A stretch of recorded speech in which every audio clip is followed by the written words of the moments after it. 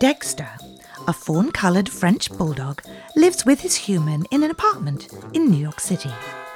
He eats food cooked especially for him, has 4 beds, and countless tennis balls. Size small, of course. According to his human, Dexter enjoys eating, sleeping, and sniffing. But Dexter has another life his human knows nothing about. He is the famous Detective Dexter. Every morning after his human leaves for work, Dexter puts on his detective hat, heads out onto the terrace, leaps onto the ledge, and hops onto the fire escape where he keeps an office. His trusty assistant, a Pomeranian named Peanut, is always early, and there is always a line of city dogs who need help. Dexter, the Dobermans, the tree frogs, and Frankie leave the grounds of Vizcaya and head into town, to Little Havana specifically, in search of the Doberman's sister, Phyllis, who they think may have divulged secrets kept for generations. They stop at an alley positioned between 2 restaurants. It's Phyllis. She's playing marbles with 3 rats and an iguana. Phyllis?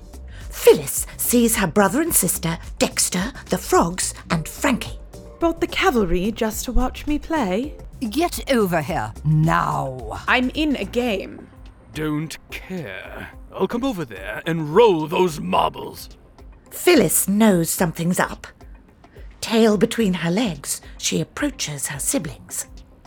Did you tell anyone about the key? Clearly, she told someone. I did not. It's not nice to lie. He made me tell him. I lost truth or dare, and the dare was worse than the truth. I didn't want to jump into gator waters. So you actually told him? We rehearsed this. Anytime someone asks, you say it's a myth. It doesn't exist. The Dobermans continue to argue back and forth. This is seeming to be getting too complicated. And when a case gets too complicated, that means it's actually quite simple. There is something we are missing. A piece to the puzzle. Something does not feel right. That note was left specifically for Frankie. Why? And something about a key that no one seems to know about. Detective? Oui. Frankie might be known as the biggest gossip in town. Just thought I'd mention that. But don't tell him I told you.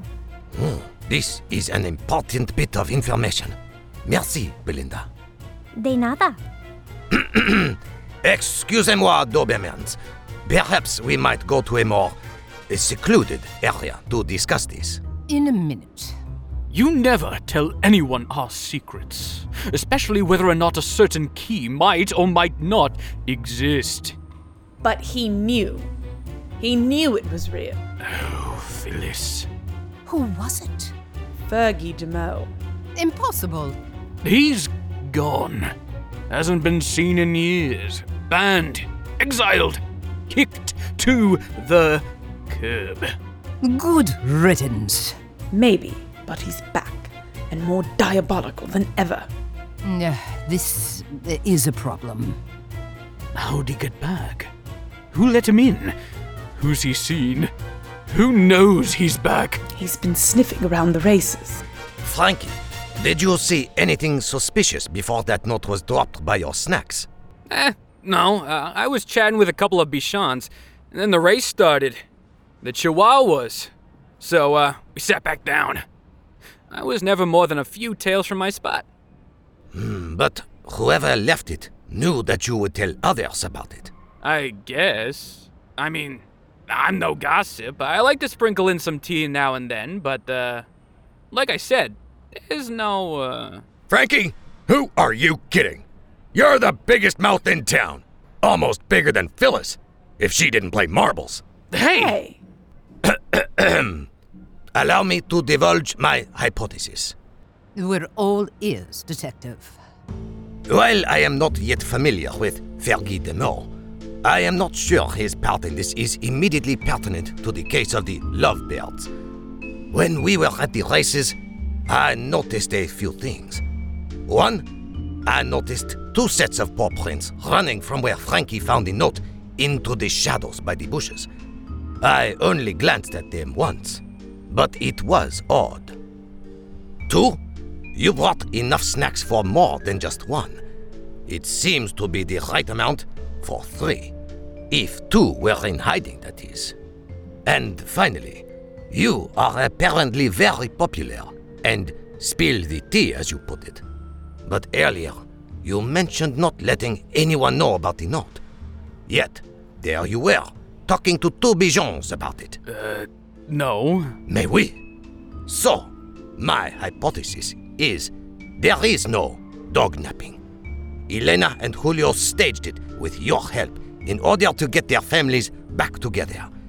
It is wrong, but it may possibly have worked. I am sure by now someone has told the Fluffers and the Shavers, and they are actively looking for the pair. If I am correct, part 1 is solved. Mais that still leaves Fergie de Meaux. The mention of a key was interesting. Frankie, why put that in the note? We had to. Wait, what? Looks like a slip of the tongue. This is why they call him Detective Dexter. So, Elena and Julio told you about the key. Frankie, come on. We've always been friends, pals, associates. You just let the cat out of the bag. So, tell us everything. Yeah. Okay. Well, they came to see me and they said they had to do something. They wanted to be friends, you know? But it was forbidden. Fluffers and shavers don't mix, so I helped them make the note. They just thought if everyone thought there was trouble, they'd be so happy when they came back that they wouldn't care. And maybe everyone would make up and it would be all okay. But then everything was going okay. They were hiding out in the gallery storage room. But then Fergie de Meaux showed up and he snatched them for real. Now, I don't know where they are. You've made more trouble than you understand. I'm sorry, guys. I just wanted to help my friends out, and now we'll never find them. Yes, we will. But first, I need to know everything about Fergie de Meaux. To be continued.